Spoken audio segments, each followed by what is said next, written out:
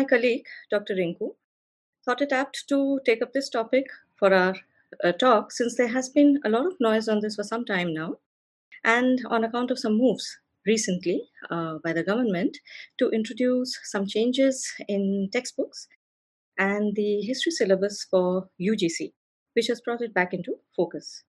Since we have been working on this very area, and we shall shortly introduce the main aspects of our work as well in the course of this presentation, it was relevant for us to do a recap of the considerations that we had in mind vis-a-vis the prospects of this latest government move. Now, to shortly provide a background, a word on the state of Indians' self-awareness and historical awareness and the colonial scheme. One of the main reasons that Indians lost control over the narration of their own history is, in my mind, to a great extent, because of their own poor sense of history.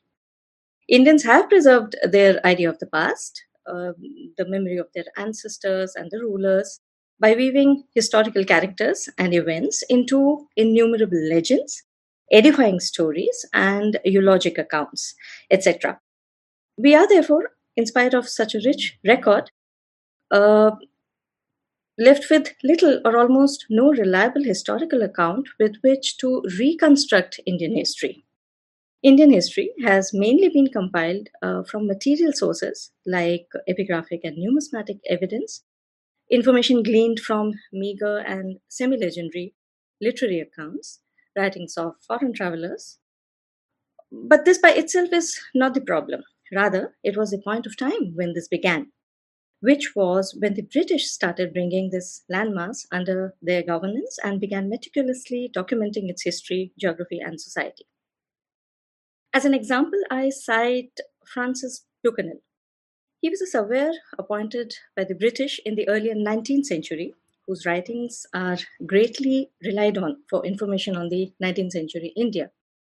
He was not really qualified for the post, being a surgeon by profession, and the reason he came to be regarded by the East India Company as an expert on Indian society and culture and was appointed as surveyor to numerous Indian cities all over India, east, west, north, and south, even Nepal, is described by a compatriot by name William R. Pinch in his book Peasants and Monks in British India in the following words, and I quote, Buchanan soon developed a reputation as an irritant to the Orientalist establishment, which was inclined towards a Brahminical interpretation of Indian society. By publishing an essay on Burmese Buddhism, Buchanan juxtaposed the egalitarianism of Buddhism against the oppressive hierarchical nature of Brahminism. Buchanan's hatred for the entrenched Brahmin class in India, together with his critical reading of the religious scriptures, marked him out as a man ideally equipped to act as the company's reporter on native matters. So we see the intention of the British in documenting information on Indian culture, history, and society comes through in these lines. And consequently, the authority over Indian history writing was from the very inception arrogated to those who bore a hostility towards native Indians and specifically Hindus. Now, in the absence of proper historical accounts and a people largely unconcerned with actual history, the sources were manipulated to establish a narrative detrimental to the interests of the subjects. It was put together with the very aim of serving those who wanted to rule over the country and the minds of Indians and not the interests of the ruled. Sources of cultural and historical information which were inconvenient to this purpose were dismissed as myths and lore. Indians' interest in historical characters and events has continued to be limited to employing these as a lively mode of storytelling or glorification of their revered characters. So, disciplinary historical and sociological studies has largely remained trapped in this mode of how outsiders view us. In the present, the chaos has intensified as this history is now used to serve various contending factional interests in India, which were created out of the same prejudicial narrative. Indians still remain myopic and incapable of grasping the importance of viewing their history as a collective course, that of Hindu India, which I have often stated unequivocally is the only India. There is no other India, and the non Hindu elements of Indian history are merely precipitates of interaction and ingression from outside. These are not to be negated, but cannot be conflated with Indianness. And in my mind, there is no ambiguity on this point. Now, coming to the recent upheaval, the damaging account of India's past, first according to the British imperialist motives and later along the lines of Marxist, anti Hindu, and secular liberal ideological scheme, was established and perpetuated primarily through the dominant academia who would not tolerate any alternative disquisition. Only recently has this vice grip loosened somewhat with the rise of social media. In the last decade or so, there has been increasing awareness about the distortions present in Indian history. Slowly but surely, a growing number of voices are openly challenging inaccurate portrayals in academics and in print and popular media, which has grown into something of a movement in the last 6 to 7 years. But this build up has its pitfalls, mainly that popular opinion has become the deciding factor of what should be true history in disregard of considered scholarly position. This popular opinion has neither accountability nor uniformity. It has not passed through a process of academic rigor. Social media, moreover, is a chaotic place of myriad motivations, very often self seeking. It is often influenced by political and ideological manipulators and the banding together of conflicting reactive interest groups. With its instant factoids, truth claims, and the reactive environment in general, social media is not the place for evolving a discourse on genuine thought process. In fact, the crude and uninformed opinions of reactionary Hindus, if I may use that description, has hurt the cause of Hindu revival rather than serve it. And it is increasingly getting noisier and more senseless. On the part of the government, instead of reappraisal and visionary measures evolving out of the new dispensation, it has been allowed to descend into an unruly, raucous, verbal street fight. The government needs to instead take charge of the discourse and take it to a logical conclusion.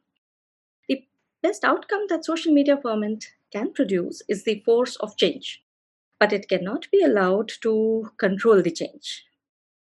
Now, coming to the war of narratives. The history of how the war of narratives has panned out in India is actually rather interesting. As we saw at the very foundation, Indian historical and sociological studies were oriented on the imperialist prescript. And Marxist writings about India started taking root towards the middle of the 19th century, to be precise, with the 1857 War of Independence. It received the attention of even Karl Marx and Friedrich Engels, who wrote lengthy uh, articles using the 1857 war as a classic example of the struggle of the downtrodden Indian natives against oppressive British imperialism. This sympathy towards struggles of natives against foreign rulers and monarchy and rule of law in general is an abiding theme in leftist writings. As one can see, how the left and right delineations work in case of America, for example, the representation of the rights of native Indians in USA. Until that time, the Marxists still we see in the drift a favor. It is favorable towards Indians, and the portrayal of the 1857 war as a struggle of Hindus and Muslims as a unified brotherhood against a mighty imperialist power is found primarily in Marxist writings, which is not really the case if one reads the first-hand accounts of what really incited the Muslims to get involved in the 1857 revolt. And this was not really the entirely, it was a different agenda altogether. It was Islamic supremacism. So the Marxist involvement in India predates the great revolutions of the West, which brought communists into power in Russia and several East European states. Anyhow, throughout the British rule, in official correspondence and intelligence dispatches, we see this apprehension of Russian agencies causing disaffection against British rule and unrest in India. After the mutiny, as the imperialist writers dubbed the 1857 revolt, and after the immediate aftermath, which was a bloody retribution by the British, but the British made efforts at rapprochement. A general amnesty was declared, and the avaricious and exacting company rule was replaced by bringing India directly under the British crown. The effort was to present British rule as a benevolent empire and school a cooperative attitude among the natives. With this idea, a minority of uh, elite native members were appointed to the government council formed with the Indian Councils Act in 1861. And in this, the British succeeded to quite an extent. As a result, Indians became divided along two broad sentiments: those who hoped to reap the benefits held out by British rule to develop the lot of Indians, at least for as long as it appeared so, and those who came to resent foreign rule in toto. The latter, as we know, became the dominant sentiment in time, and with it arose the nationalist version of history. This left the Marxists to carve out their own demography. They tried initially to depict communist themes of oppression and violent revolution in the revolutionary movement, and later in the movement for total independence.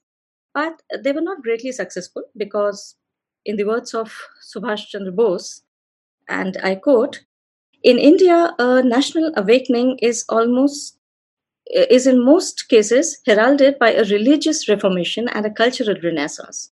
And Marxism, as we know, is unfavorably disposed towards religion. Its softer version, socialism, did, however, gain traction in the peasant movements and a separate depressed classes movement, which began with B.R. Ambedkar.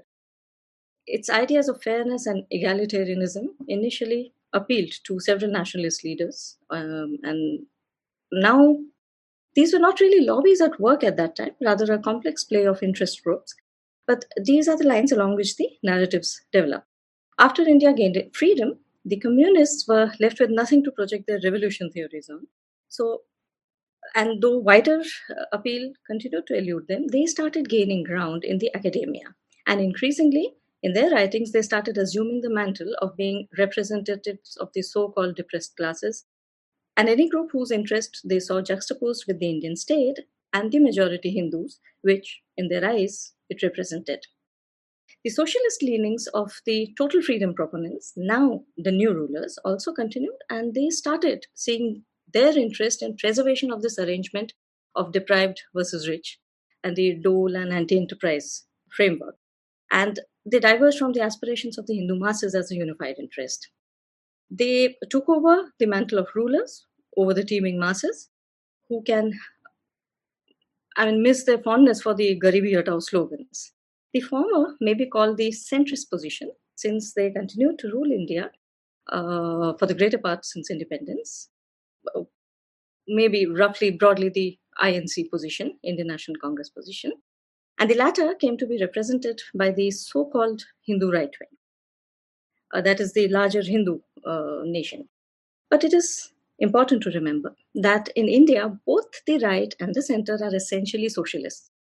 It is no wonder that the BJP continues to preserve the policies and premises of a secular socialist state. A lot of the icons, including Savarkar, Bose, Gandhi, etc., they were also socialists. But they went only as far as these corresponded with their ideas of equity and justice. It is important also to remember that at present, this manifests as a confusion about what really Hinduism is, and there is no conception of India as a civilization state, nor clarity what its nature and structure should be, except in crude all Indians are Hindus depictions. And this stems from a completely botched historical and sociological narrative. Now, what has the government response been like? This lack of clarity has created the diffidence in Hindu character, which pleases and panders and placates rather than proclaim confidently what they stand for and surrenders its prerogatives all too soon. It is the reason for reluctance of the so called Hindu rule to assume the onus of change, even when they have the power to do so. Who can forget that prim announcement of our Acharya minister on the subject of rewriting history? that they have not rewritten a single chapter in the last 4 years. Though initially the present government did try to bring more even representation by appointing some non-Marxist historians to the Indian Council of Historical Research, the ICHR, but it took just a bit of clamor from the leftist lobby to make the government quail in their intentions. Needless to say, it remains a body firmly in the grip of leftist ideologues.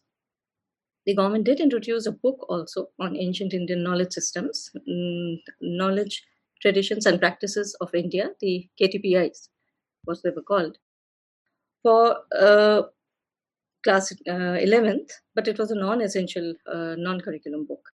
But they have not been up to the task of weeding out the entrenched Marxist academicians from the education boards.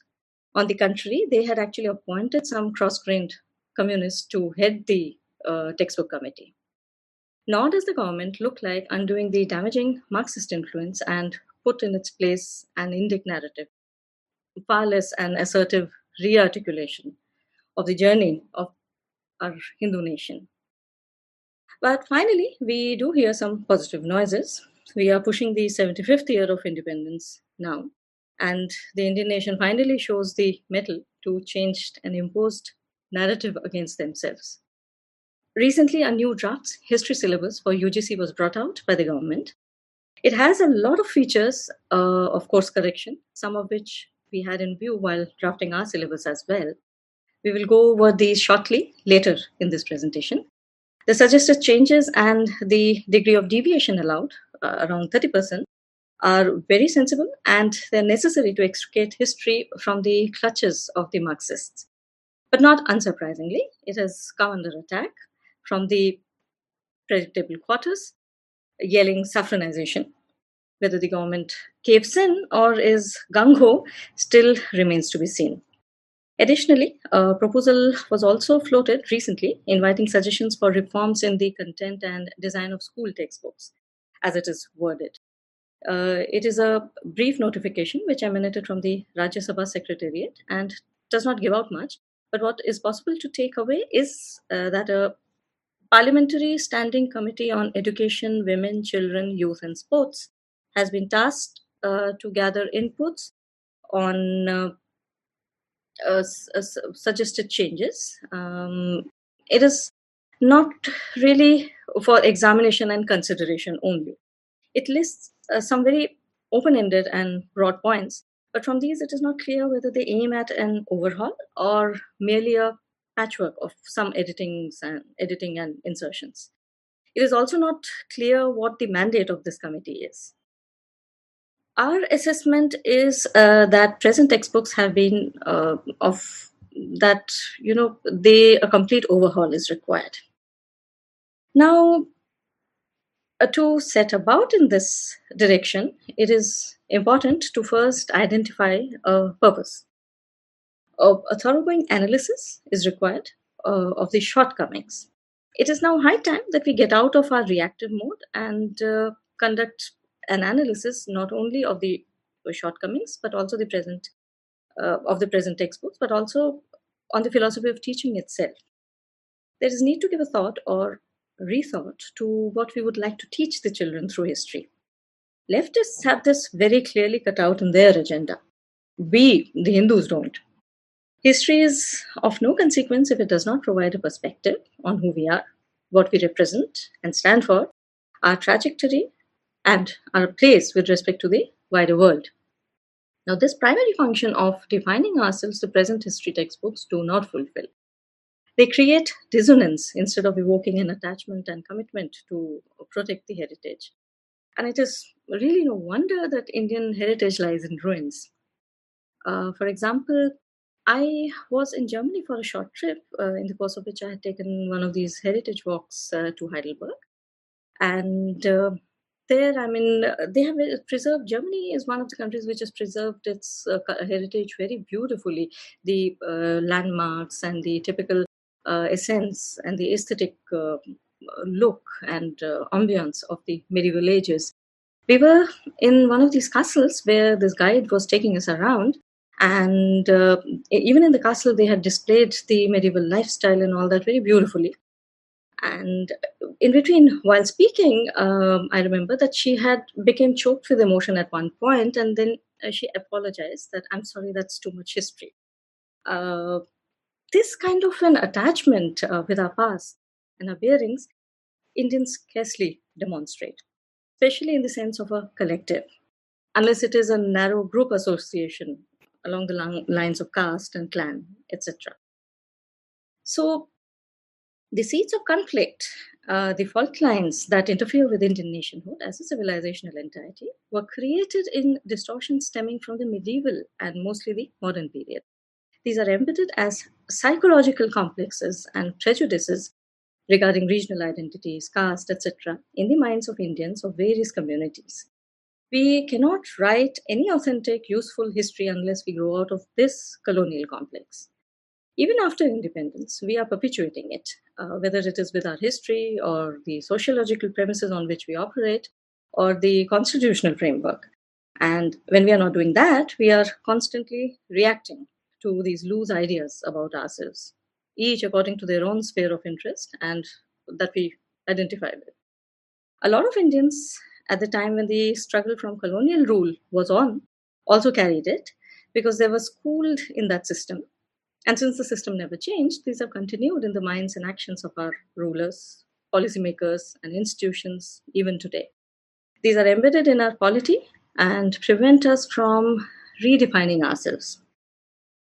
At present, social media is used to project these individual and group prejudices and complexes, verbal battles, acrimony, which actually hinders the evolution of a coherent discourse. These can be and must be resolved by scholarly consensus alone. Which brings me to the next point of the clamor of upheaval needs to subside now. It is time to set in place a process of evolving a collective judgment after engaging various positions and opinions of the community of scholars through publications and scholarly debate. While unanimity of opinion is not required, a well considered position, even if inconclusive, needs to be settled on a whole lot of issues.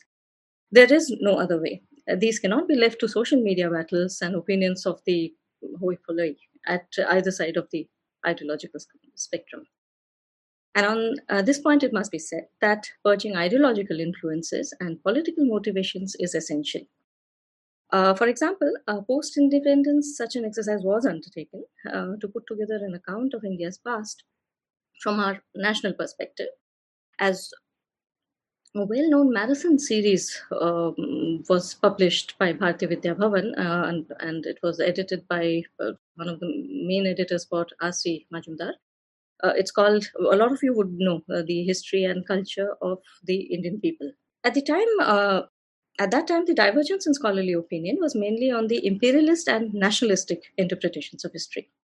Problem is, subsequently, the Marxist ideological influence started creeping into academia, and it gained such a stranglehold that it marred genuine scholarly consensus. Any view contrary to their lens was snuffed out ruthlessly. And this is the reason for suspicion among Indians today of what passes as scholarly opinion. This suspicion of scholarship, however, is not good. It is a descent down the hill. As an example, I cite the case of Maharana Pratap and the Battle of Haldighati. In recent times, the outcome of this battle has been interpreted as a total defeat for the Mewar forces, uniformly in all accounts. It's not really clear when the battle came to be described in terms of such a stark result, since earlier scholarly consensus spoke of it clearly as evenly drawn combat. It's not difficult to guess it probably came about as a result of the Marxist Islamist takeover of history. Now there is a lot of popular sentiment attached to this character. His memory is cherished as a hero for all of Indians, irrespective of regional delineations. And as the Hindu viewpoints started gaining ground in recent decades, there were moves to change the writings related to the outcome of the battle, and references in textbooks were revised when the BJP came into power in Rajasthan. However, when the Congress came back to power in Rajasthan very recently, they changed it back. Now, this is just to illustrate that this wrangling on historical events to suit a political rhetoric does not lead to lasting change.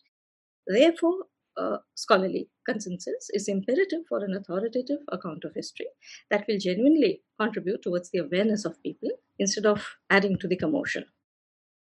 Now, how do we go about it? Towards this end, there is a need to chart a definite course, which I summarize in 3 points.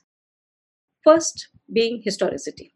There is a need to restore the factual basis through a process of generating scholarly consensus so that unilateral interpretations and manipulations, distortions of a singular lobby do not take precedence over the established consensus.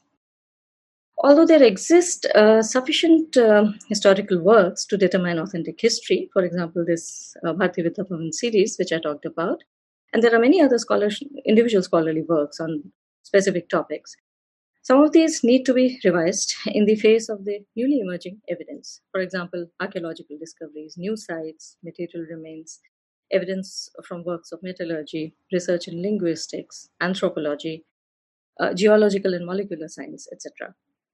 All these have turned out a mountain of evidence over the last 3 to 4 decades that warrants a reassessment, if not an overhaul, of the previous conclusions.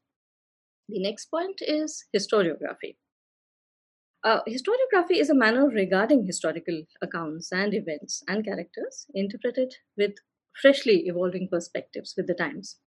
For example, we had earlier the traditional histories, the clan and official clan histories, religious histories. We also had official chronicles of rulers, the treatises. As the British began putting together Indian history, they generated their imperialistic view of Indian history. And in response to it arose nationalistic histories, presenting the perspective of those of the colonized. Now there is a need to get out of this defensive stage as a free, confident nation now after 75 years and consciously take stock of our journey, the present position, and the future course of our civilization. We are at present still in an inertial phase, a colonial hangover, because where there's no thought to this. We need to redo this entire exercise of comprehensive history writing, add new findings, incorporate new understandings, etc. And finally, the point of history. From these will emerge the standard and formal or official versions, which are so gratings to some of the Hindus, which reflect these versions should be very uniform across textbooks and government position and in policy. And for example, I come again back to the question of caste. At this point now, a critical reassessment of past readings based on a factual position is required to rethink concepts of hegemony and oppression and exploitation, etc., that are inconsistent with the Indian reality. If we remain caught in this mold, we cannot make progress as a civilization. But coming to the moot, what is really wrong with the textbooks? Now, there are, of course, some of the obvious flaws which many of you keep catching routinely, the innumerable factual errors. It is a case of Norman de Jong's lies, lies, and more lies, and only lies. One wouldn't know really where to begin. I and Rinku, as a matter of fact, we undertook this entire exercise of compiling errors, and it ran into 40 pages, I think. How many were these? 45 to 50 pages almost. It will be impossible to go into all of these within a single presentation, but Rinku will take up some of these more glaring ones subsequently. Then there are big problems with methodology, which also we'll discuss later. There are flaws in presentation. The foundational concepts of history, the sources, archaeology, dating, etc., are either absent or presented in a very haphazard manner without logical progression of one concept leading to the next. The biggest problem is there is no periodization, clearly defining the stages of human evolution and culture along with material advancement. A lot of information is provided in cluttered, incoherent manner. So the child never really gets a picture of where to fit in such a huge amount of information covering 6 to 7 millennia of human past. Then the content is mixed up, distorting the picture to such an extent as to make it incomprehensible and misleading. Prehistory is very sketchily presented. A comprehensive picture is missing of Indian society, Indian civilization vis-a-vis the human history and simultaneous civilizations of the world, then there are serious chronological flaws, which is a cardinal sin in textbook history. Then there are dubious elements. The narration itself is a loose, polemical ramble, much of it without any basis in truth or justification in sources. There are outdated theories thrown in, presented as established facts, the famous Aryan invasion. Then there is conflation of the concept of Arya and with the Nazi racial idea of the Aryan race. And there is also this definite insidious agenda. The Marxist subtext is present throughout in these textbooks.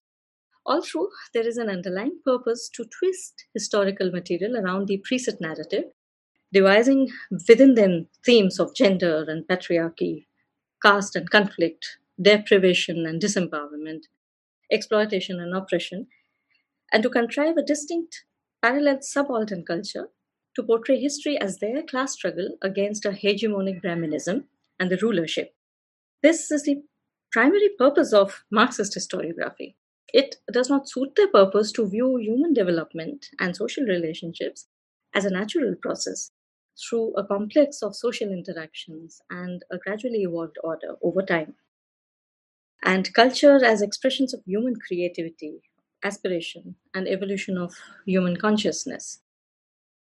Then the material is present in the present books consists of selected historical events or facts, or factoids, or half facts, even fibs for that matter, presented in random and vague fashion so that they don't convey history at all. What they're doing is they're selecting elements from history to adapt these for inculcating their ideology. It is, in fact, literally a communist induction manual, merely set to a historical theme. It is meant to fulfill the ideologue's agenda. Teaching is history is simply not the intention. And the consequent picture is so distorted and removed from reality of the past that it takes the child to a disjointed, dismal dystopia of conflict, of exploitation, of inequity, which does not excite their interest. Rather, it makes them mentally switch off from it. The true purpose of history for the children to learn in order learn about the past, in order to connect with it, to derive a sense of pride and identity from it, is lost. Our overall conclusion has been that there is so much wrong in these books that cannot be improved upon. They have to be discarded wholesale. Then there is also a definite pernicious agenda. Completely ahistorical artificial constructs to have been inserted to deliberately create fault lines of gender, caste, subnationalism, counterfactual ruler versus rule dichotomy. No, these things are simply not true. The ruler to subject relationship as a parent to child paradigm was in fact conceived in India. Then the period before Islamic invasions is portrayed as a dark, tired, disordered world ruled by despots. And the books are also filled with some of the most outrageous lies. The devastation of foreign invasions are turned into benign and beneficial influences. Pre Islamic rulers are portrayed as wasteful, boastful, warmongering tyrants, even temple breakers. Indianness itself is diluted by blurring the line between Islamic invaders and Indian rulers. This is a very shocking example. They actually mention Mahmud Ghazni as another one among the Indian rulers, merely wanting to enrich himself by wars, just as other Hindu rulers were doing. The as relates regards to society, the actual workings of Varna, Jati, etc., the flexibility and scope of upward mobility and integration, since foreigners were also continually absorbed in the Indian mainstream, is deliberately misrepresented. This history doesn't have the remotest resemblance to the long standing reality of Indian society, which was an arrangement of deference to knowledge, precedence to those who bore greater onus and obligation in society, and caste not as a hierarchical power structure, but differentiated functions, occupation and specialization, and the consequent character, an aspirational index, calling, and identity. The extent to which Indian civilization has been devalued is beyond belief. Indian literature is presented as uninspiring, the architectural excellence not as marks of brilliance or technical marvel or the beauty of the times, but as signs of the ruler's vainglory. And the social system was oppressive and discriminatory. There's absolutely nothing in there that a child would feel good about. It tells children that Indian civilization has nothing of value, therefore, there's nothing worthy of being defended. And that it was fair game for every foreign adventurer, every prospector's Eldorado. And this is a very deliberate agenda throughout the NCRT books.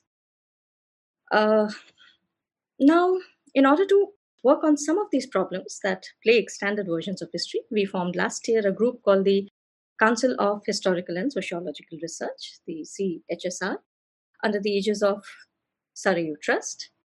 I and Rinku started working on a new set of books with a few more supporting members, and with which it is now intended to completely redo the way history has been taught in schools till now. We have worked on a syllabus, modern periodization consistent with world history, content, design, and the pedagogical aspects. The books are designed as encyclopedic readers, basically meant to provide a comprehensive view of the past to children. The entire history of India, from the prehistoric to the modern times, has been divided into 13 parts, over 10 books in all. Three of these are now also in the finishing stages.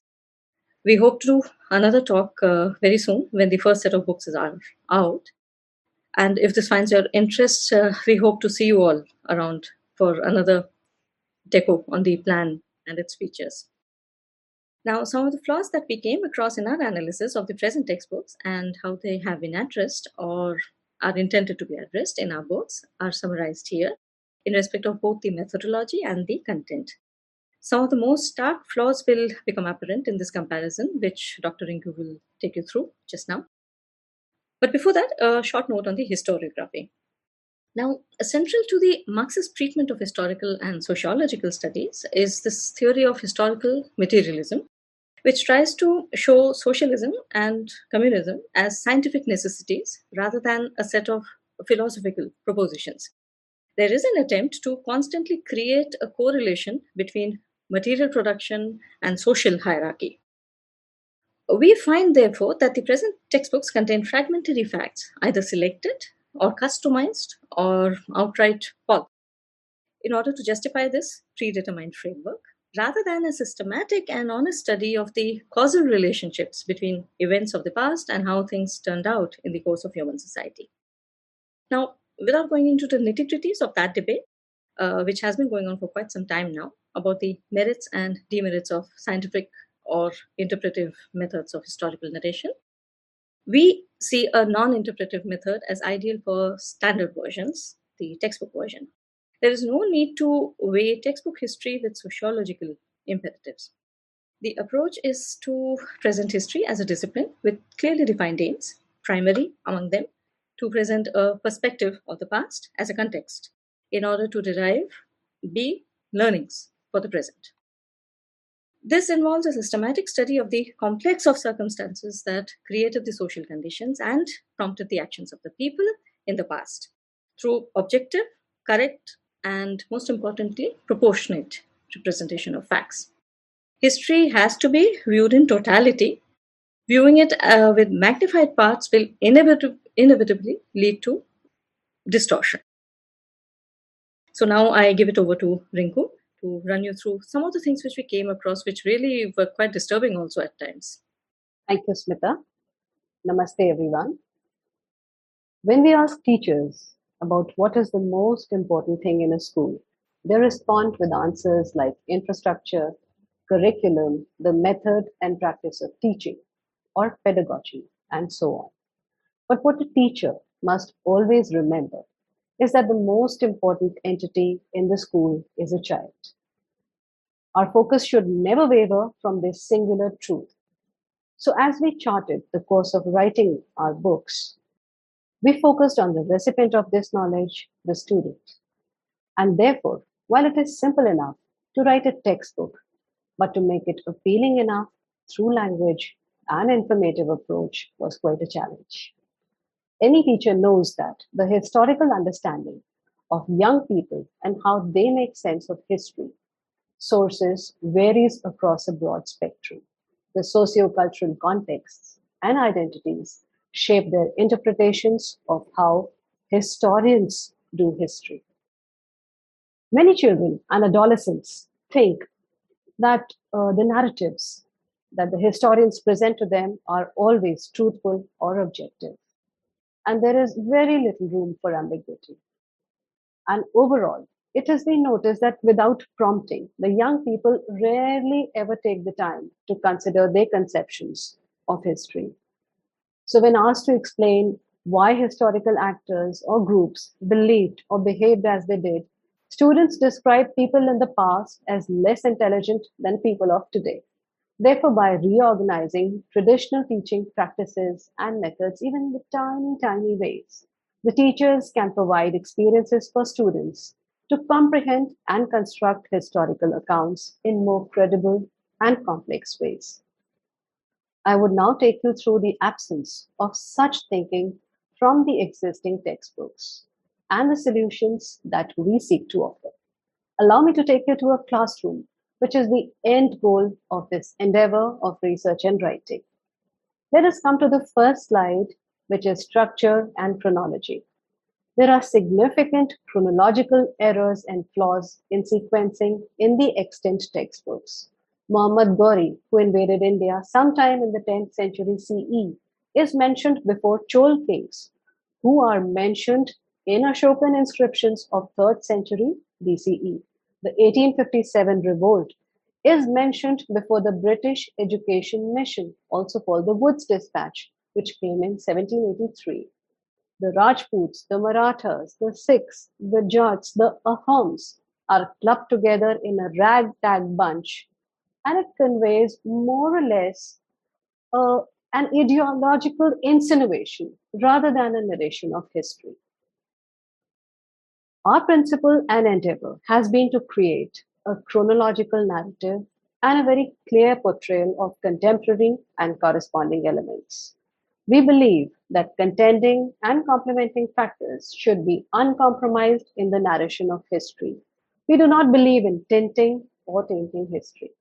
Our text follows a structured pattern based on a clear scheme, which is anchored in four basic things: period and trend, interplay of factors and human actors, overarching significance, and salient features. In fact, I would reiterate here that our books adhere to the accurate periodization by identifying and synchronizing concrete stages of human development with gradual technological development. We have brought out clearly how increasingly complex societies and cultures evolved out of these factors. These principles are consistent with internationally accepted parameters of periodization of human history. The next slide tells us about the omissions and commissions that we found in these textbooks. We found that outdated theories with no basis in any valid historiographical evidence are still present in these textbooks. Excessive space has been allotted to Ashok, and Buddhism has been portrayed as the only positive outcome of Indian civilization. The central stream of Hinduism has been downplayed. Entire dynasties after King Harsh of 647 CE have been erased, and we come straight away to the Sultanate period of 1206 CE. The struggles and triumphs of Hindu rulers against brutal Arab onslaughts, which lasted for nearly a period of 3.5 centuries, have been totally whitewashed.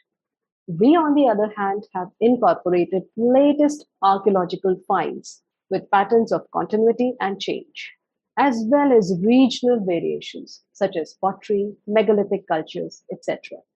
The achievements and advancements of Hindu civilization, the superior philosophical trends and tenets of Hinduism established through the intellectual process of Shastrat have been documented in the CHSR books.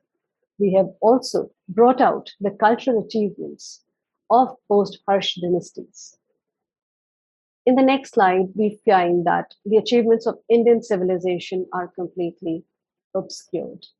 Islam has been introduced as benign, enlightening influence, a lease of fresh life to decaying and strife-ridden India, a mode of cultural exchange and transformation of economy to stagnant India. In fact, Arabs are also portrayed as just mere traders. Well, there is mere tokenism in mentioning Indian developments in science, the thriving schools and institutions through which these were disseminated find no mention at all. Arabs are portrayed as bearers of knowledge who transmitted Indian knowledge to Europe and infused new knowledge into India. While this is not strictly untrue, but it doesn't really define the kind of relationship that existed between the Arabs and the Indians.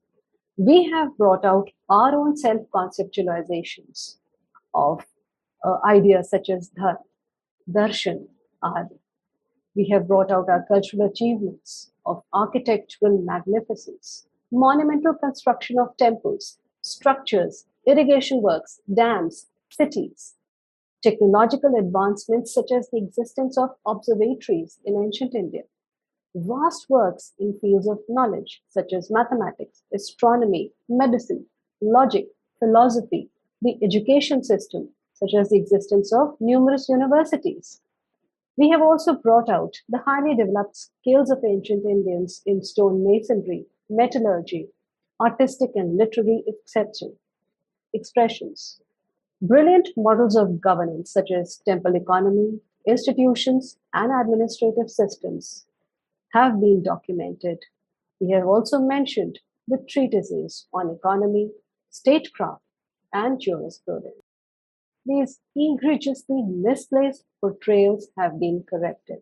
However, taking care to stay clear of any non-academic motivations when it comes to demonizing a religion, our efforts have been to rationally analyze the difference between incursions of prior foreign tribes vis-a-vis the Islamic invasions.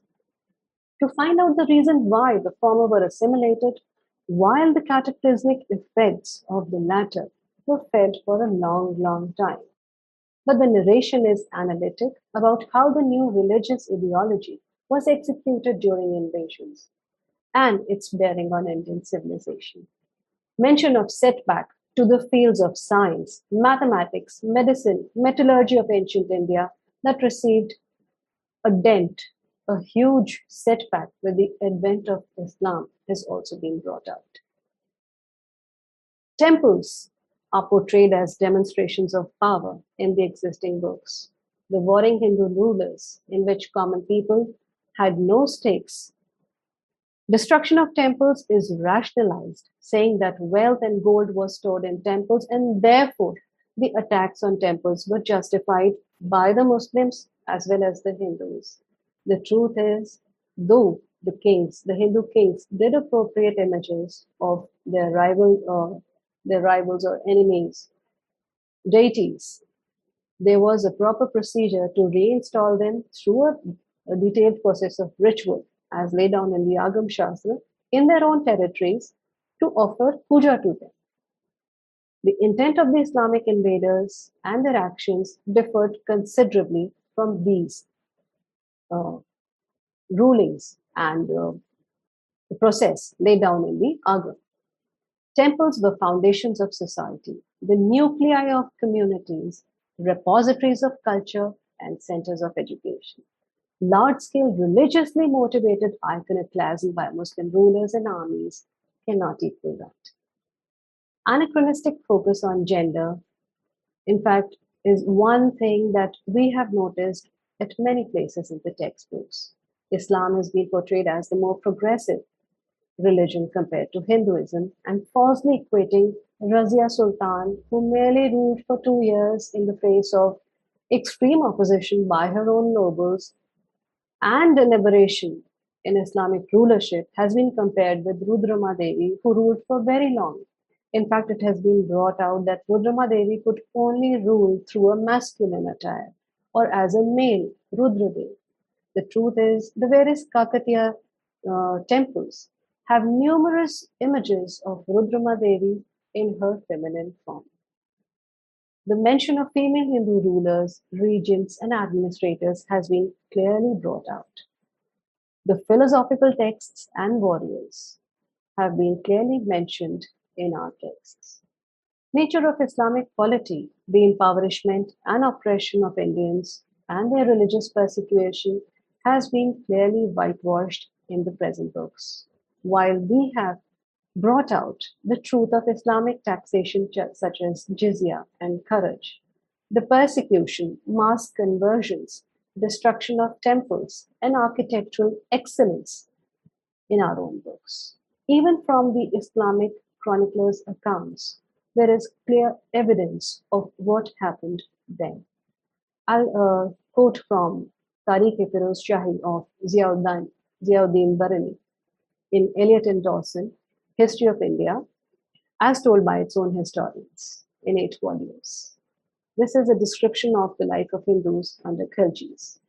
I quote, the people were brought to such a state of obedience that one revenue officer would string 20 khits, mukaddims, or chaudhris together by the neck and enforce payment by blows.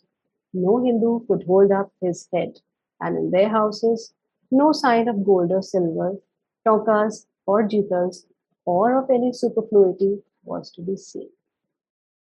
In the next slide, we see that the thriving Hindu power centers and sanctuaries in early and later medieval India, contemporaneous with Islamic rule, have been completely omitted in the books. We have tried to bring out the limited nature of Islamic control of India. And we have also brought out the continuous struggles and triumphs of Hindu rulers against Islamic attacks. The books also tell us that Mughals were the first people to establish an empire.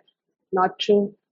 Mughals' centrality to medieval Indian history has been balanced out with mention of regional rulers. The Mughal Empire's boundaries were amorphous.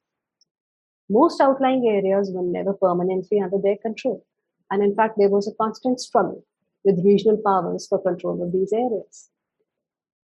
The two nation theory that led to partition has been completely erased from the textbooks, while we have brought out its roots in the Motla riots and various other anchors.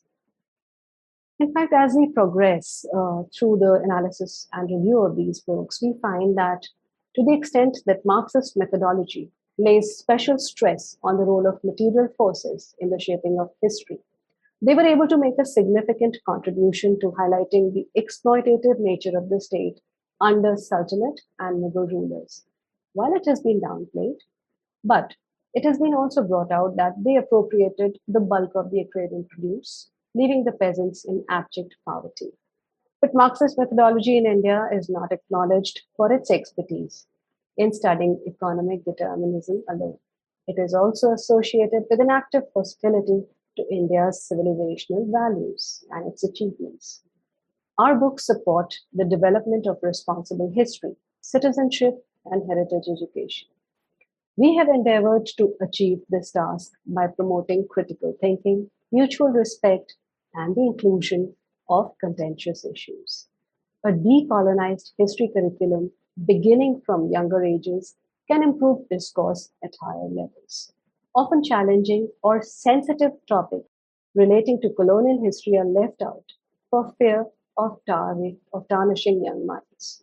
However, without a baseline knowledge, some important topics cannot even be discussed or interrogated at secondary or post-secondary levels. How the British used the education in India as a colonizing project has also been discussed. There was an excellent arrangement of pathshalas across India, in fact. William Adams reports between 1835 and 38 tell us that there were nearly 20 lakh pathshalas across India. And this information is also corroborated by the various surveys commissioned by the British. In the pre-colonial period, primary education had already decayed under the Islamic rule. But even then, these reports tell us that they were dedicated teachers. There was high attendance and high retention were the norm. Thomas Munro, in his report on indigenous education in Madras of 1821, tells us that every village had pathshala. Shudra enrollment was in majority in Tamil Nadu and Kerala. In Tamil-speaking areas, about 70 to 84% of students were Shudra. These are eye-opening numbers because you assume that Shudras would have been denied education altogether. On the other hand, in the contemporary period, there were no elementary schools in Britain. People used to live in abject illiteracy, and Bible was perhaps the only book that was commonly and openly available for people to read. There was no school system at the grassroots levels. Reverend Andrew Bell noted that the Madras presidency had a high rate of literacy. Children were tracing alphabets in the sand. This is what we teach even now at pre-primary and primary levels, learning by doing. Teachers were not required to supervise, but the students learned themselves under the guidance of their seniors, the Montessori method. This was also called the Madras method, introduced later in other countries. This was a lesson that the British learned from English. Another missionary records the unusual method of examination prevalent in Bengal. He notes that the clever children used to quiz other children from schools, or there would be an inter-school competition with teachers marking the students' level of knowledge. A totally stress-free, hassle-free way to conduct an examination. The colonial policies therefore destroyed agriculture, trade, and industry by draining Indian resources and creating shortage of food. The exploitative land revenue system that the colonialists imposed upon us was meant to strip Indians of all wealth, and it brought on widespread rural distress and reduced village after village to destitution. Now we come to the instances of misrepresentation in the textbooks. If you look at the left side of this slide, it begins with 400 taxes. It appears as if the Chol kings were highly exploitative and malevolent rulers. But the truth is, the taxation system under the Chols was highly sophisticated and categorized into 7 types based on the income. Landowners were taxed differently from cultivators. In fact, there were only 7 types of taxes levied on people through the various periods of Chol rule. Also, there were no forced or free labor. Rice or meals were always provided to laborers in exchange for their work. Even the modern system of administration is projected as exploitative and coercive, while the truth is quite the opposite. It was a very well organized administration, military, even espionage. An interesting sideline on the Mauryan Empire, which I just recollected, is that there were women guards in Chandragupta Maurya's palace, and there were women administrators in the Mauryan system. Isn't it wonderful? Well, we have been told that women were always considered lower than men, and we hear the various long tales of patriarchy and misogyny throughout the tracts of history books, which are commonly available in the market these days. Well, coming to the next slide, there is of course the problem of disproportionate representation of various dynasties in these textbooks. The Rajputs, the Marathas, the Sikhs, the Jats, and the Ahoms have been clubbed together. And the Ahoms have even been projected as forest dwellers, as if they were some raw tribe. Their entire history is scattered over several pages in tiny, tiny paragraphs without any concern for periodization. In contrast, the Delhi Sultanate and Mughal rulers occupy 7 chapters in history textbooks. What we have done is a not proportionate mention to powerful Indian dynasties such as the Parmars, the Pratihars, the Chalukyas, the Sisodias, the Chahamanas, the Gahadwals, the Palas, Rashtrakutas, Senas, Pandyas, Chandels, Kalchuris, Sion-Yadavas, Gangas, Kakatiyas, Karkutas, etc. We have highlighted representative rulers of some of the clans who were beloved and revered till date, and they are remembered in the Bardic chronicles even now. Rana Kumbha, Rana Sanga, Maharana Pratap, Param Bhattarak Maharaj Bhoj Parmar, and their successful resistance to Mohammedans is still sung in the Veer Gathas of today. Their tenacious effort and valor at preserving religion and independence has been brought out. Remarkable rulers who enjoyed the deep respect of evil Islamic rulers such as Savai Raja Jai Singh II of Kachwaha dynasty has also been brought out. He was a Kachwaha ruler, I'm sorry. Proportionate mention has been allotted to building excellence, building of astronomical observatories, forts, etc. What we have brought out is detailed study of Maratha strategy, their national vision, and revival of Hindu polity, culture, restoration of Hindu edifices, revenue, governance, and military system. We have highlighted the outstanding sacrifices of revered personalities such as Shambhaji, Chhatrapati Rajaram, Tarabai, Shahu Maharaj, known as Hindupati all over India, Rani Ahilyabai's contributions, innumerable ones, Mahatji Shinde, Rani Lakshmi Bai, how can we forget them? Apart from the fact that they judge an ancient classic literature against anachronistic socialist concepts, it is the most reductionist portrayal of Kalidas's magnum opus which you now see on your screen. The Abhigyan Shakuntalam has been turned into a story of oppression focusing on ill treatment of fishermen by the king's men. It even says that the gateman and the police took a share of the reward from the fishermen and went to have a drink. I request you all, if you can find this line in Shakuntalam, please provide me with the reference. We have put ancient Indian literature in its correct perspective as a mirror of ancient society, however, without resorting to discursive theorizations, and also reinforce and rehabilitate the image of the Indian society. Socialist themes have been completely removed. Indian social system has been portrayed as a stable, resilient, beneficent system, which helped people realize their aspirations and maximize their talents. Jati has as social capitalism, as social capital. Jati as social capital has also been discussed. Now, coming to the next slide, we see an instance where uh, there is a conversation and there is an attempt to create Sanskrit versus Prakrit fault line.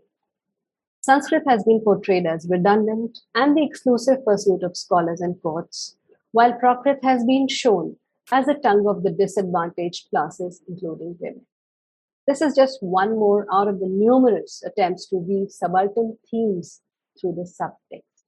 What is noticeable is that in the same dramas, the scholars have replied to the common people in Sanskrit and the common people have understood.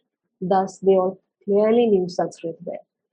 As you look at the slide, on the left you find Paya's account mentioning Chandals who were kept out of the village. What these books forgot to mention is Payan's own awe at the wealth and prosperity of Magadh, and where its inhabitants vied with one another in the practice of benevolence and righteousness. They organized a grand procession of richly adorned images of the Buddha and Bodhisattvas every year on the 8th day of the second month. Pahyan also goes on to tell us about the heads of the Vaishya families who established dispensaries and charity houses. There were hospices on the roadside. In the example given below, we are told that the passing of the king's family created havoc. It was a terrifying event. Whereas there is no such implication in the account of the original writer, Ban. This is a deliberate misrepresentation to demonize Hindu rulers and by its association, the Brahmins also. This is such a subtle yet consistent background building for whitewashing of foreign invasions that one finds throughout the textbooks. That since conditions were so dismal, therefore the foreign invasions probably did to us some good. One is left with no basis of cultural pride and consequently nothing to defend. What we have endeavored to do, on the other hand, is bring out the true picture of a harmonized social relationship that existed in the society across various groups, and reverence and love for rulership and traditional authority figures. This system remained unchanged and withstood foreign onslaught of nearly 1 millennium before the European Christian missionaries who defamed it as exploitative.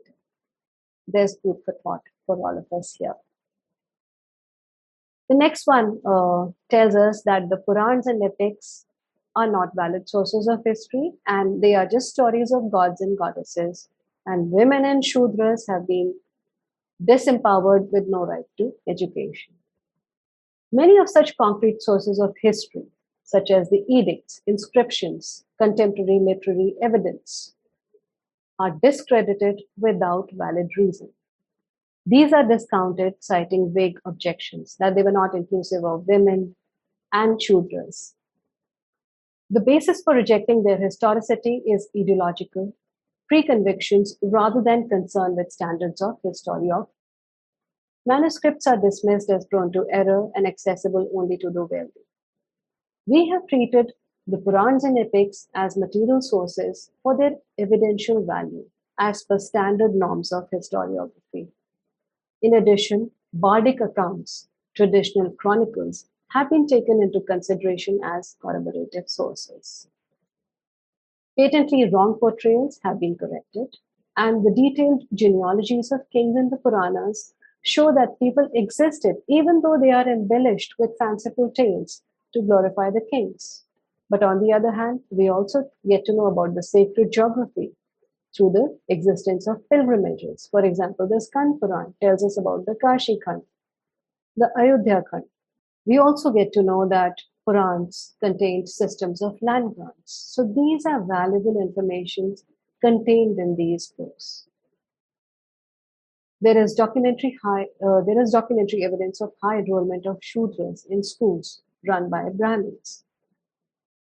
In a very famous debate, which is recorded in the Puran, between Adi Shankar and Mandan Mishra, when the latter started to lose, his wife intervened and challenged Adi Shankar. And Adi Shankar had to enter into the body of a king to be able to experience and answer Ubhaya Bharati's questions. We are told that the Bhakti movement was a syncretic movement. Whereas the truth is, with the Bhakti movement, the Indian society, its literature and culture entered a new phase of growth and evolution. It was a pervasive cultural movement which appeared in various forms of cultural expression, including philosophy, language, art, and literature. In fact, this is a pan-Indian uprising of a people's culture against the rulership.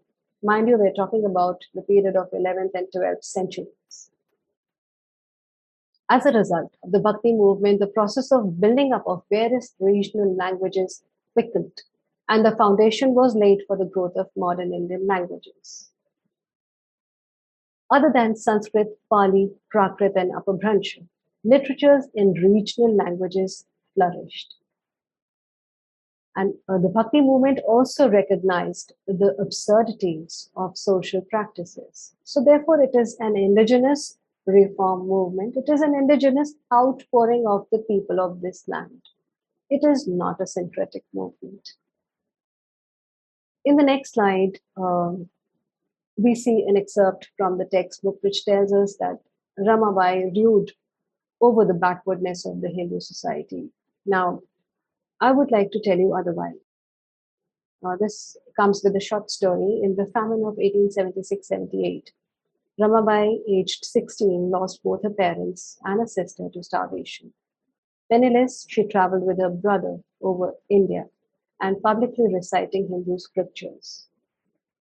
Gifted with an astonishing memory, she was conferred upon with the title of Pandita by the Pandits in Bengal. And she herself says that the Hindu Shastras are the solid foundation of her learning. However, something else happens by 1883. She starts converting people because she had received massive funding from the churches. Though Bal Gangadhar Tilak rued her acts of evangelical and missionary zeal, he was powerless in the face of the copious amounts of funds that she received as an active evangelical practitioner. Numerous societies called the Ramabai circles were formed in the US. They even demonized Swami Vivekananda, and he was pained by the rejection and persecution he received at the members of these Ramabai circles. And he said they were the most Christian of Christians. I would like you to look at the next slide where the textbooks tell us that the experience of all the groups were not the same under colonization. It is unbelievable that this material was allowed to stay in school textbooks for so long. It is an attempt to build subnational identities whose interests are at odds with the larger group or the dominant caste in their terminology. It is also factually incorrect since clearly all classes of Indians suffered equally from the impoverishment unleashed by the British rule. This is also evocative of the Adhikari thesis, which came out in 1942, in which the CPI ideologue exhorted that India was never one country, ever. It was a collection of ragtag subnationalities, 18 to be precise, grouped under the name of India. Now, this was a red carpet and a justification for carving out Pakistan in support of the Muslim League then. What other partitions are we looking at now? Namaste. Thank you.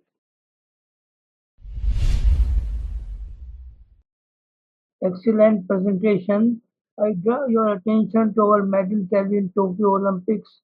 We are far behind the smallest countries of the world. My questions and suggestions are as follows.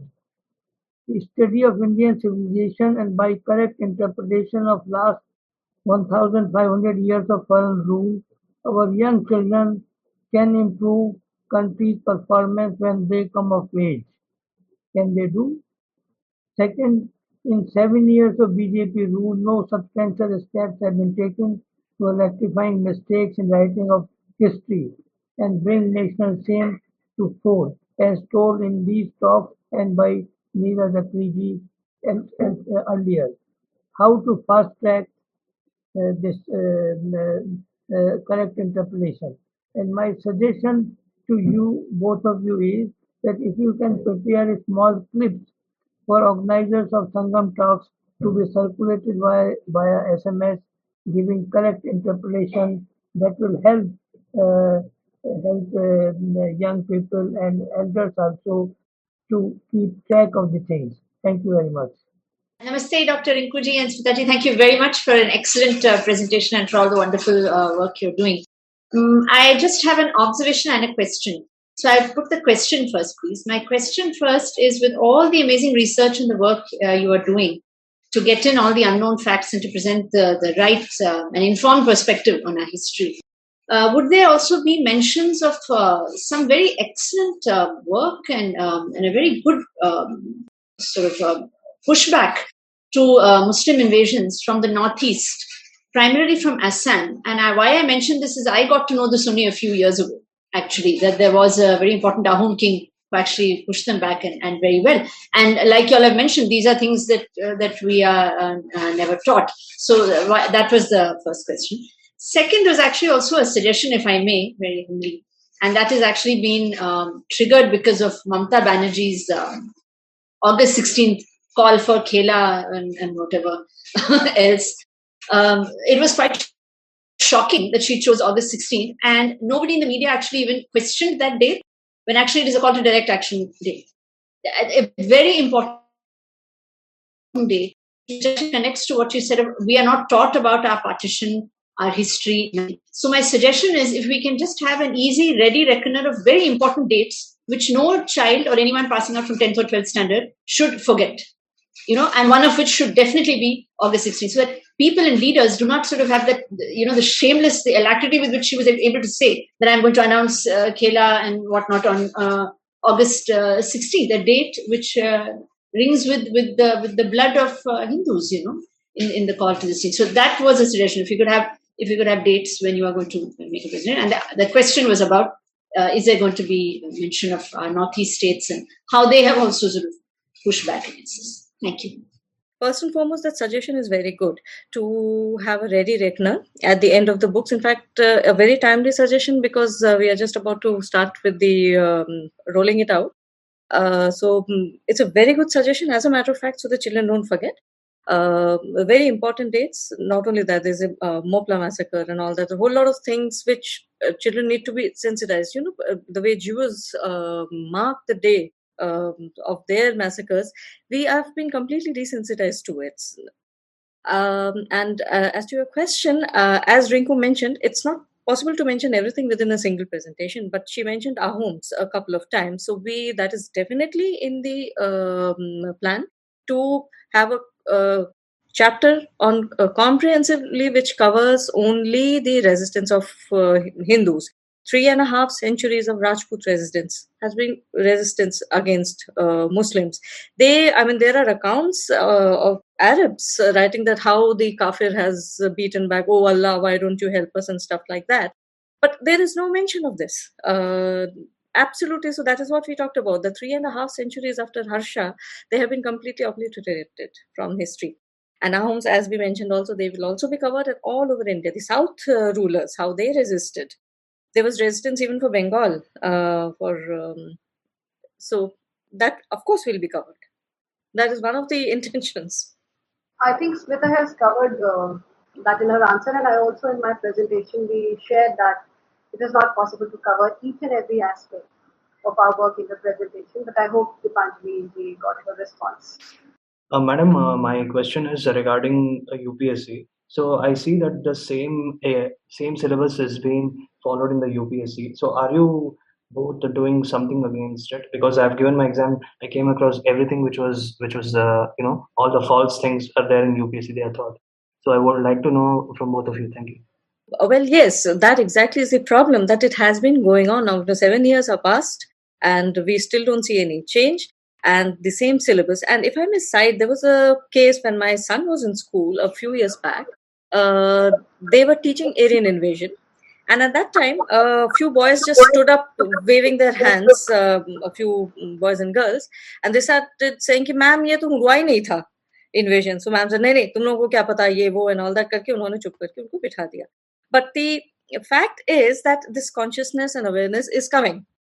So, well, yes, you're right. UPSC still carries on with the same syllabus. Now, this recent proposal that we are talking about, there are two proposals. One, that the UGC syllabus itself will be changed, and the proposals are very good actually within that, if they are able to execute it. And also, they have invited proposals for changing the entire syllabus. And that is what I covered in the first part of my presentation, that what it will be the extent, they be just small insertions ki bhi thoda female characters ka dal diya, thoda Hinduism ka dal diya, or will it be a total overhaul? That kind of thing is unfortunately not clear as yet. In our books, we have done a complete overhaul, not only on the syllabus and the content, but also the way history is taught. It used to be known as scientific historicism earlier, but that is of course an outdated concept now. But the idea is that you present history in a very clear stage about how human culture and consciousness developed over time. So so that is our idea, that we have even changed the way history is taught. Of course, ours is more of an encyclopedic version than a textbook versions, but textbook versions are very much possible from those versions. Now, like I said, it remains to be seen what the government does. We are waiting and watching 75 years. If Indians don't have the character to even change these detrimental descriptions of themselves, what to do? It is a very frustrating thing. I agree with you. I would like to add to your experience, Smita. My daughter, who's just passed out of her BA Geography Honours, was also taught the Aryan invasion theory in her classroom. And the teacher simply refused to accept that this theory has been thoroughly debunked or even being challenged. So this is the level of awareness of university teachers. I live in Delhi. Your organization having taken such a mammoth initiative to correct the historical narratives and the historical facts. So I really appreciate you for that. Thank you so much for taking up this.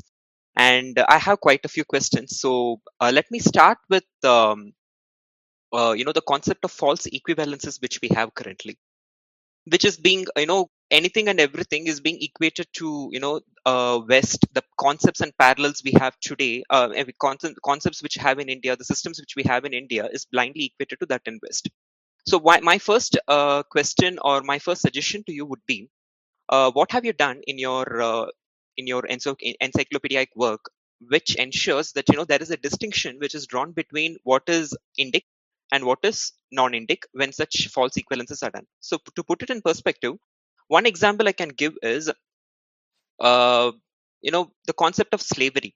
So the concept of slavery as it is understood today, my understanding is that was not what was present in India earlier. But then there were instances of bonded labor and so on. So that was definitely there. And similarly, caste was present, untouchability was also present in pockets, but then there was no serfdom or slavery.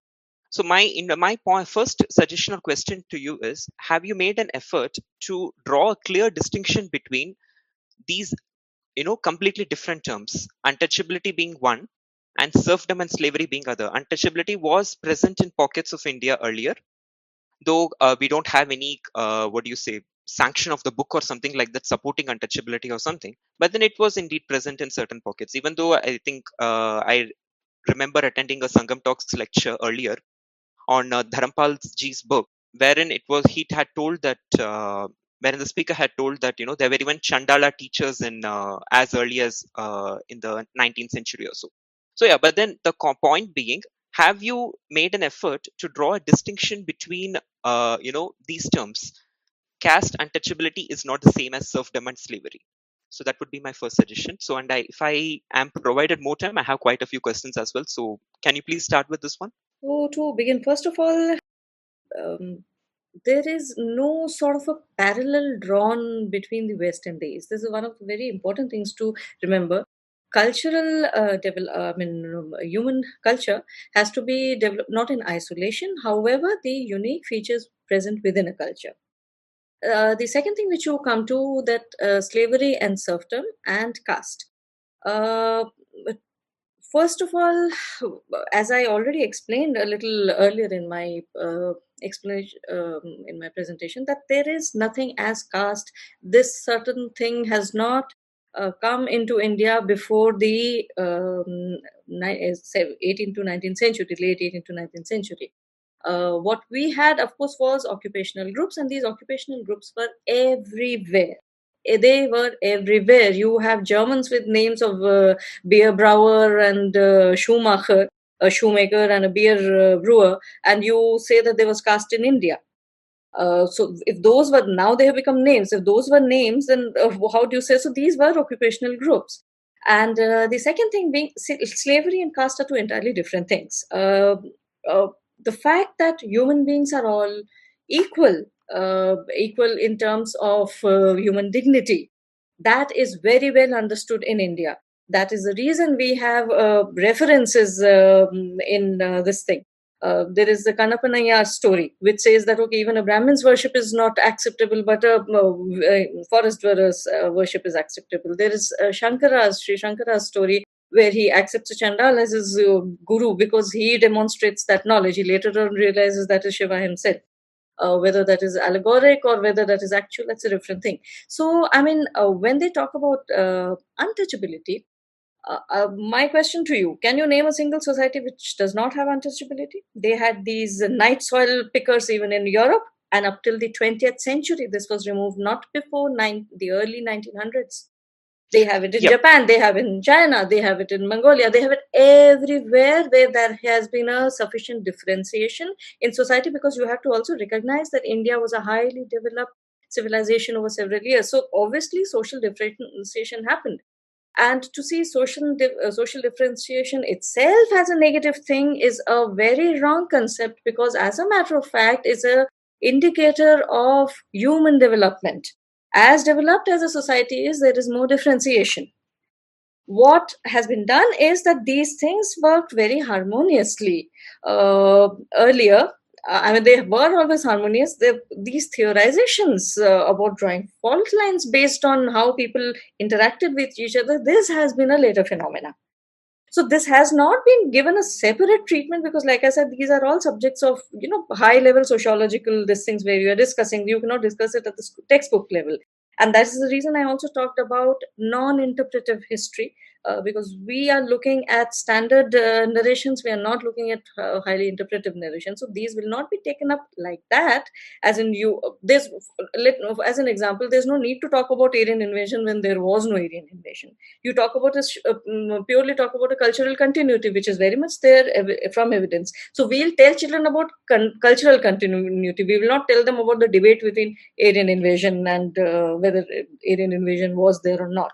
Similarly is the case with caste. We talk about occupational groups, we talk about how they participated, we talk about dynasties. With all, they have been dynasties of hill dwellers. We have the Rajgonds, we have dynasties of Chamars, we have dynasties of the lowest castes who fought, where they had a strident fight they carried on against the Islams. We talk about that. So why talk about something which was not there?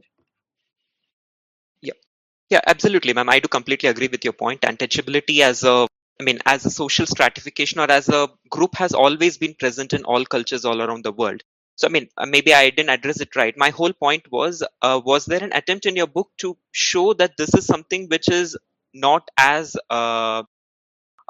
endemic to India, or it's not something as pernicious as it is portrayed to be? This is just an organic growth of it's just a part of an organic growth of any society for that matter, which is, I would say, which is something non-Abrahamic. So yeah, that was my point. Yeah, you have clarified it. Thank you for that. And I think since you have said that your work is more from a textbook perspective and not from an interpretative version of history. So I think I did have a couple of questions related to an interpretative version, but then since you're dealing more with facts and immediate representation of it, so I'll skip those. I can take up those later on, but in the course of, in the context of the present, this thing, it does not come in question because caste itself, why would you mention it something? Why would you mention about untouchability do you see untouchability mentioned in, do you see now Knights Oil Pickers mentioned in English history? Yeah. So this defensiveness is something which we have to get over. True. I agree. That's true. So I think I have one more suggestion. Very good. Yeah. So my understanding is again that the main purpose of history is to learn from one's mistakes as much as knowing about our glorious traditions. So I would suggest one thing. If you have not come across this particular book earlier, so it is actually Determinants of Hindu Defeats by Sitaram Goel. I'm sorry. The name of the book is Story of Islamic Imperialism in India, and the chapter 9, which I'm referring to, is titled as Determinants of Hindu Defeat. So I know again that this goes into a interpretative version of history, which you are not,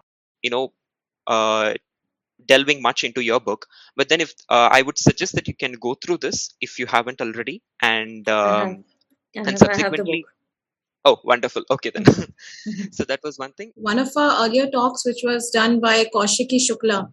My whole point is that along with not being defensive and saying it was prevalent all around, should we also give a kind of explanation behind how it originated? Like she talked about, there was skinning, people who belong to a certain community who used to skin, hides and tanning and all that. So they were mingling with the same water resources and the same land resources, and it was leading to a lot of diseases. So they decided to keep them aside, and they were okay with it because they understood that we cannot infect everybody.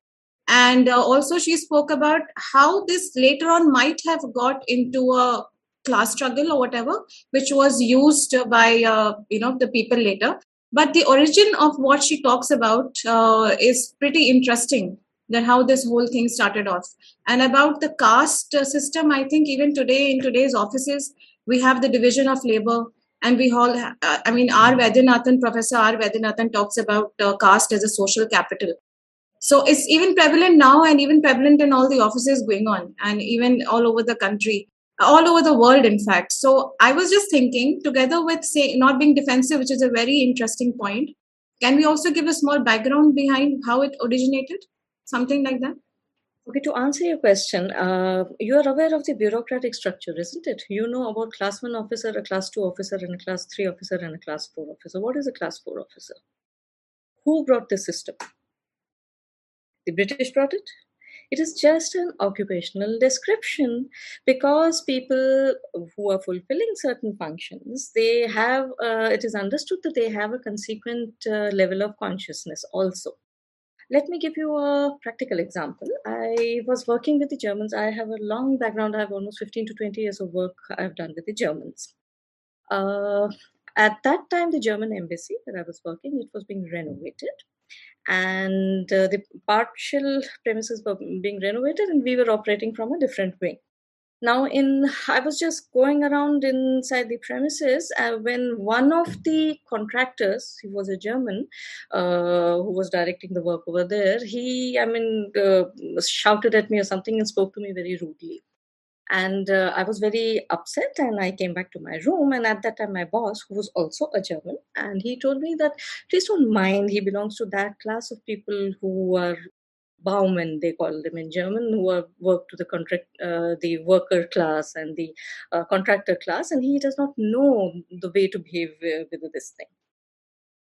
There's another example. I was in Max Muller Bhavan Library where they have separate sections of magazines, and there was a couple of one section where there were very gross and vulgar content in a couple of magazines. So once one of the students in our class, he asked our professor, again a German, and he said, "Why are these books like that?" He said, "Because they appeal to that class of people, because these are meant for those construction workers and all that." One recognizes caliber in human beings. Let us understand one thing. It is very unrealistic to expect human beings to be. I mean, what do you base equality on? I mean, can you run as fast as Ashwini Nachapa? You cannot. Basically, people have different occupations, they have different callings, they have different. So, this is what it was. Now, to give it a rigid structure was entirely a thing which came up with British India. Now, when we are talking about history, first of all, this by itself need not be mentioned in history. It might be mentioned in civics when you're studying civics, that how the workers and all. But there also, like I said, there is no need to be defensive. There's no need to mention something which is a normal everyday affair. We need to now get over this thing about, playing caste against each other. Of course, at a higher level, when you are actually doing a comprehensive compilation of history and sociology of India, you need to mention these things. They have to be debate how this was used. The first example which I gave, that why they did start this rhetoric against Brahminism. But these things do not need to be mentioned like that inside the books. Of course, we need to mention that they were people who were traditionally this, however, they came to power, for instance. This is how you can mention. There was the Gonds, they were tribal people, etc. However, since they were very brave, the Brahmins gave them this thing of being the Reddy dynasty in this thing. Why? They were Shudras, but they came to power. And they proclaim in their edicts also that when the rulership could not fight against this thing, we, the proud Shudras, we took on the Mlechas. So, it is that way you can say that they belong to a class who were from this thing, but they came up, they rose in power, for instance. But there is no need to constantly go on harping on, because we have to stop harping on this thing. It doesn't matter. Does it matter to you? Do you even ask in India? So why say it in your history? This is precisely the purpose of Marxist history, and it was the purpose in imperialist history, but we needn't mention it. Smita ji, Ritu ji, thank you very much. Very nice session. This 15 July was the deadline for sending the suggestion to Raj Samaj Standing Committee. I did that, and I asked many of my many of my acquaintances to do the needful. They did the same. So my question is do you foresee the changes coming in through in a valid manner, or do you think the bureaucratic corruption which is there, the babus and all, will they let those changes happen in the history? Are you privy to some of the functionings of government? Can you enlighten us on that aspect, please? To be honest, I'm just like all of you. So I wouldn't claim that I'm privy to what is happening within the government. The second thing, I think the implication on bureaucrats is not really fair. to call bureaucrats as a class which is corrupt is not a very fair characterization. They are, of course, schooled into a certain, they are trained into a certain line of thinking, and they have little to do that kind of a decision power to change things they wouldn't have. Now comes to the government in power. The government in power, as also I addressed, that they, while they do have the power, they have had this absolute power for the past 7 years now. How much they have the conviction to go through with it? Because under the skin, you scratch even a right winger or a left winger in India, they're all socialists. So how much they have that power of conviction, how much of vision, that's the most important thing they have. That what degree a change in is required to infuse a change in the entire psyche of Indians, I doubt that exists at present. I am being very honest with you. Now comes to the specific question of course books. From the way I have gone through the UGC, the syllabus which has been recommended for UGC, from there it does appear that they are doing a comprehensive change.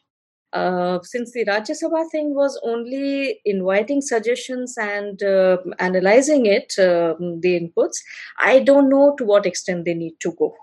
They intend to go.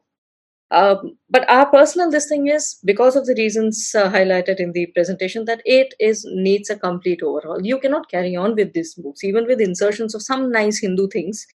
You cannot carry on with these books. They are a total, they are negativity, infusing negativity generation after generation, year after year into Hindu society. You cannot allow this to continue. Thank you so much, Smita ji and Riku ji. I'm grateful for the work. Being a student myself, I understand the pain you go through when you read this history textbooks. So I just wanted your suggestion on one topic.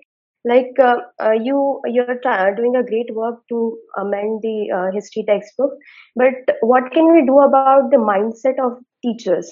Like putting this in context, most of the teachers have this tendency to associate all the worst things that happened in the world with ourselves. For example, when you talk about religious terrorism, they associate ISIS with Bajrang Dal, which is complete like bullshit. And then when you talk about racism, they come and tend to associate it with Indian society casteism. So, what can we do about this? Let me say, in fact, someone else also mentioned teachers. First thing, that a lot of teachers, unfortunately, are constrained to stick to the syllabus. And the syllabus presently says it very plainly. This is what the syllabus is telling you. This is what your textbook versions are telling you. So what does a teacher do? She has to teach the children what is there, because they have to pass an exam. The second thing being that your particular teacher, which you're talking about, this association of Bajrang Dal and ISIS, caste and racism. Racism is something which is vicious if you have experienced it, and it is so ingrained that they cannot even see other races at par with themselves. This, unfortunately, is one, a mindset. Secondly, an ideological pre-conviction.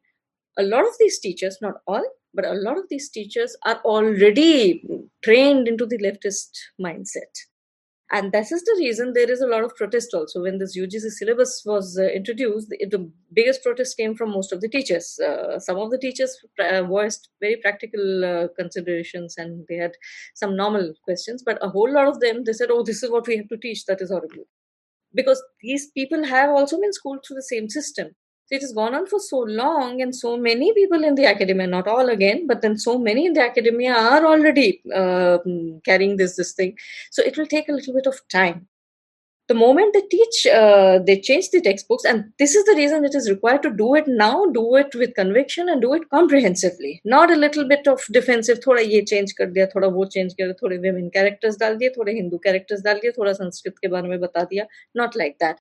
It needs to be a comprehensive change, a comprehensive rethinking on the part of the leadership. I put the onus solely on the leadership. Only then, with maybe this teacher will not be change her mindset, although she'll be forced to teach the new book. But the successive generations, one can hope, will not be carry this mindset. Madam, just one quick last question. So, math and analytics have become the only criteria of measuring people's intelligence. I would like to know, aren't there other subjects? What about people who are completely from the arts background? Thank you. Well, this uh, maths, well, you're right, is not the only criteria.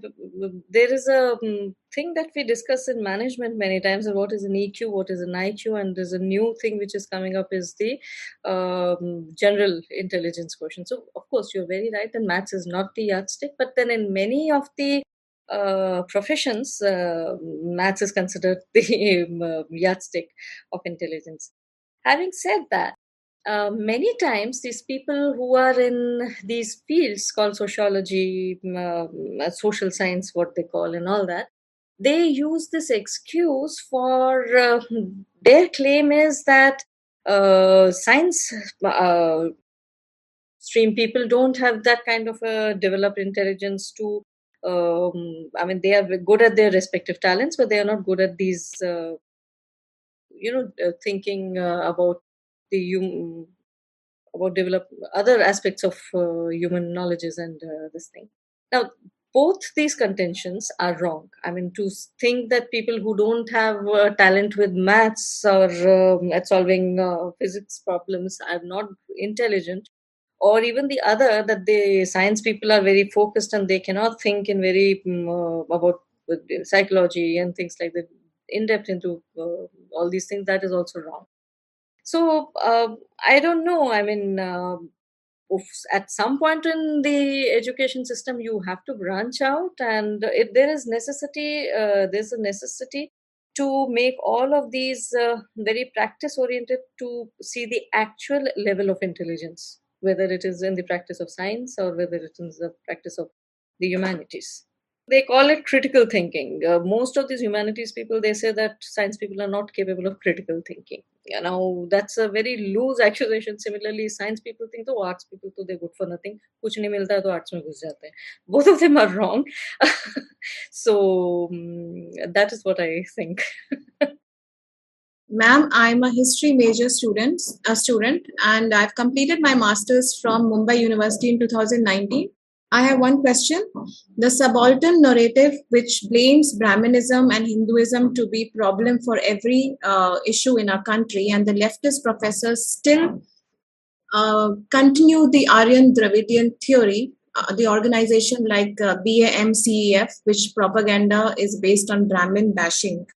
So could you share your views on that? My answer to that would be that why wouldn't they? In a human, unfortunately, the human experience is such that, I mean, everyone will speak only the way they see the world. Now, even the consciousness of a leftist has been formed through a certain process. The influences that person has been subjected through from childhood on to being groomed into adulthood. That is the case with everyone. People who have been groomed with sanskars, they will tend to see the richness of the tradition and all that. Why wouldn't they? What is missing is this confidence in Hindus, to a majority of the Hindus, that we are defensive and we don't kind of proclaim that openly. Same thing, why are we not doing it? We have the power now. So my answer to that will be that we have to tell our version. So that thing will never stop until India is in a very dominating position, and it does not look like coming about very soon. But in the meanwhile, they will keep telling their version and they will keep on doing it. For instance, in the US history, this change from the leftist determinism is the term which they use for interpreting sociology and history, has been revised only in the last 2 decades. Before that, it was there. Why? Because the country also grew in consciousness. There were a whole lot of people who could articulate this thing. A majority of the Hindus are still in the reactive mode. We have not done enough work. We are ourselves not very well instructed on our own traditions, etc. So for us, the duty is first to inform yourself, to have very thorough knowledge about your culture and this thing, and speak it out. Not just in social media, but by active academic and intellectual engagement at every level. Why wouldn't they? It is our duty to speak out our version. So why isn't the government doing it? It is on us to put pressure on the government also, because political motivations run counter to the civilizational motivations. It is the duty of the people to put that question to your representatives also. Dipanjali ji put a very interesting comment on the chat where she said that her father used to read out a lot of history and that's what kept her, balanced. So I think as parents also, as sisters, as siblings, as grandparents, we need to mitigate this whole procedure till the time it's not sorted out by teaching our children and brothers and sisters the real history so that they can stay on the ground. So that's one suggestion. Thank you. Yeah, that I got from Dipanjali, and I heard it from a lot of people who've managed to survive this Marxist Holocaust while teaching. It is actually numbing generations. It is a Holocaust of figurative. It may be.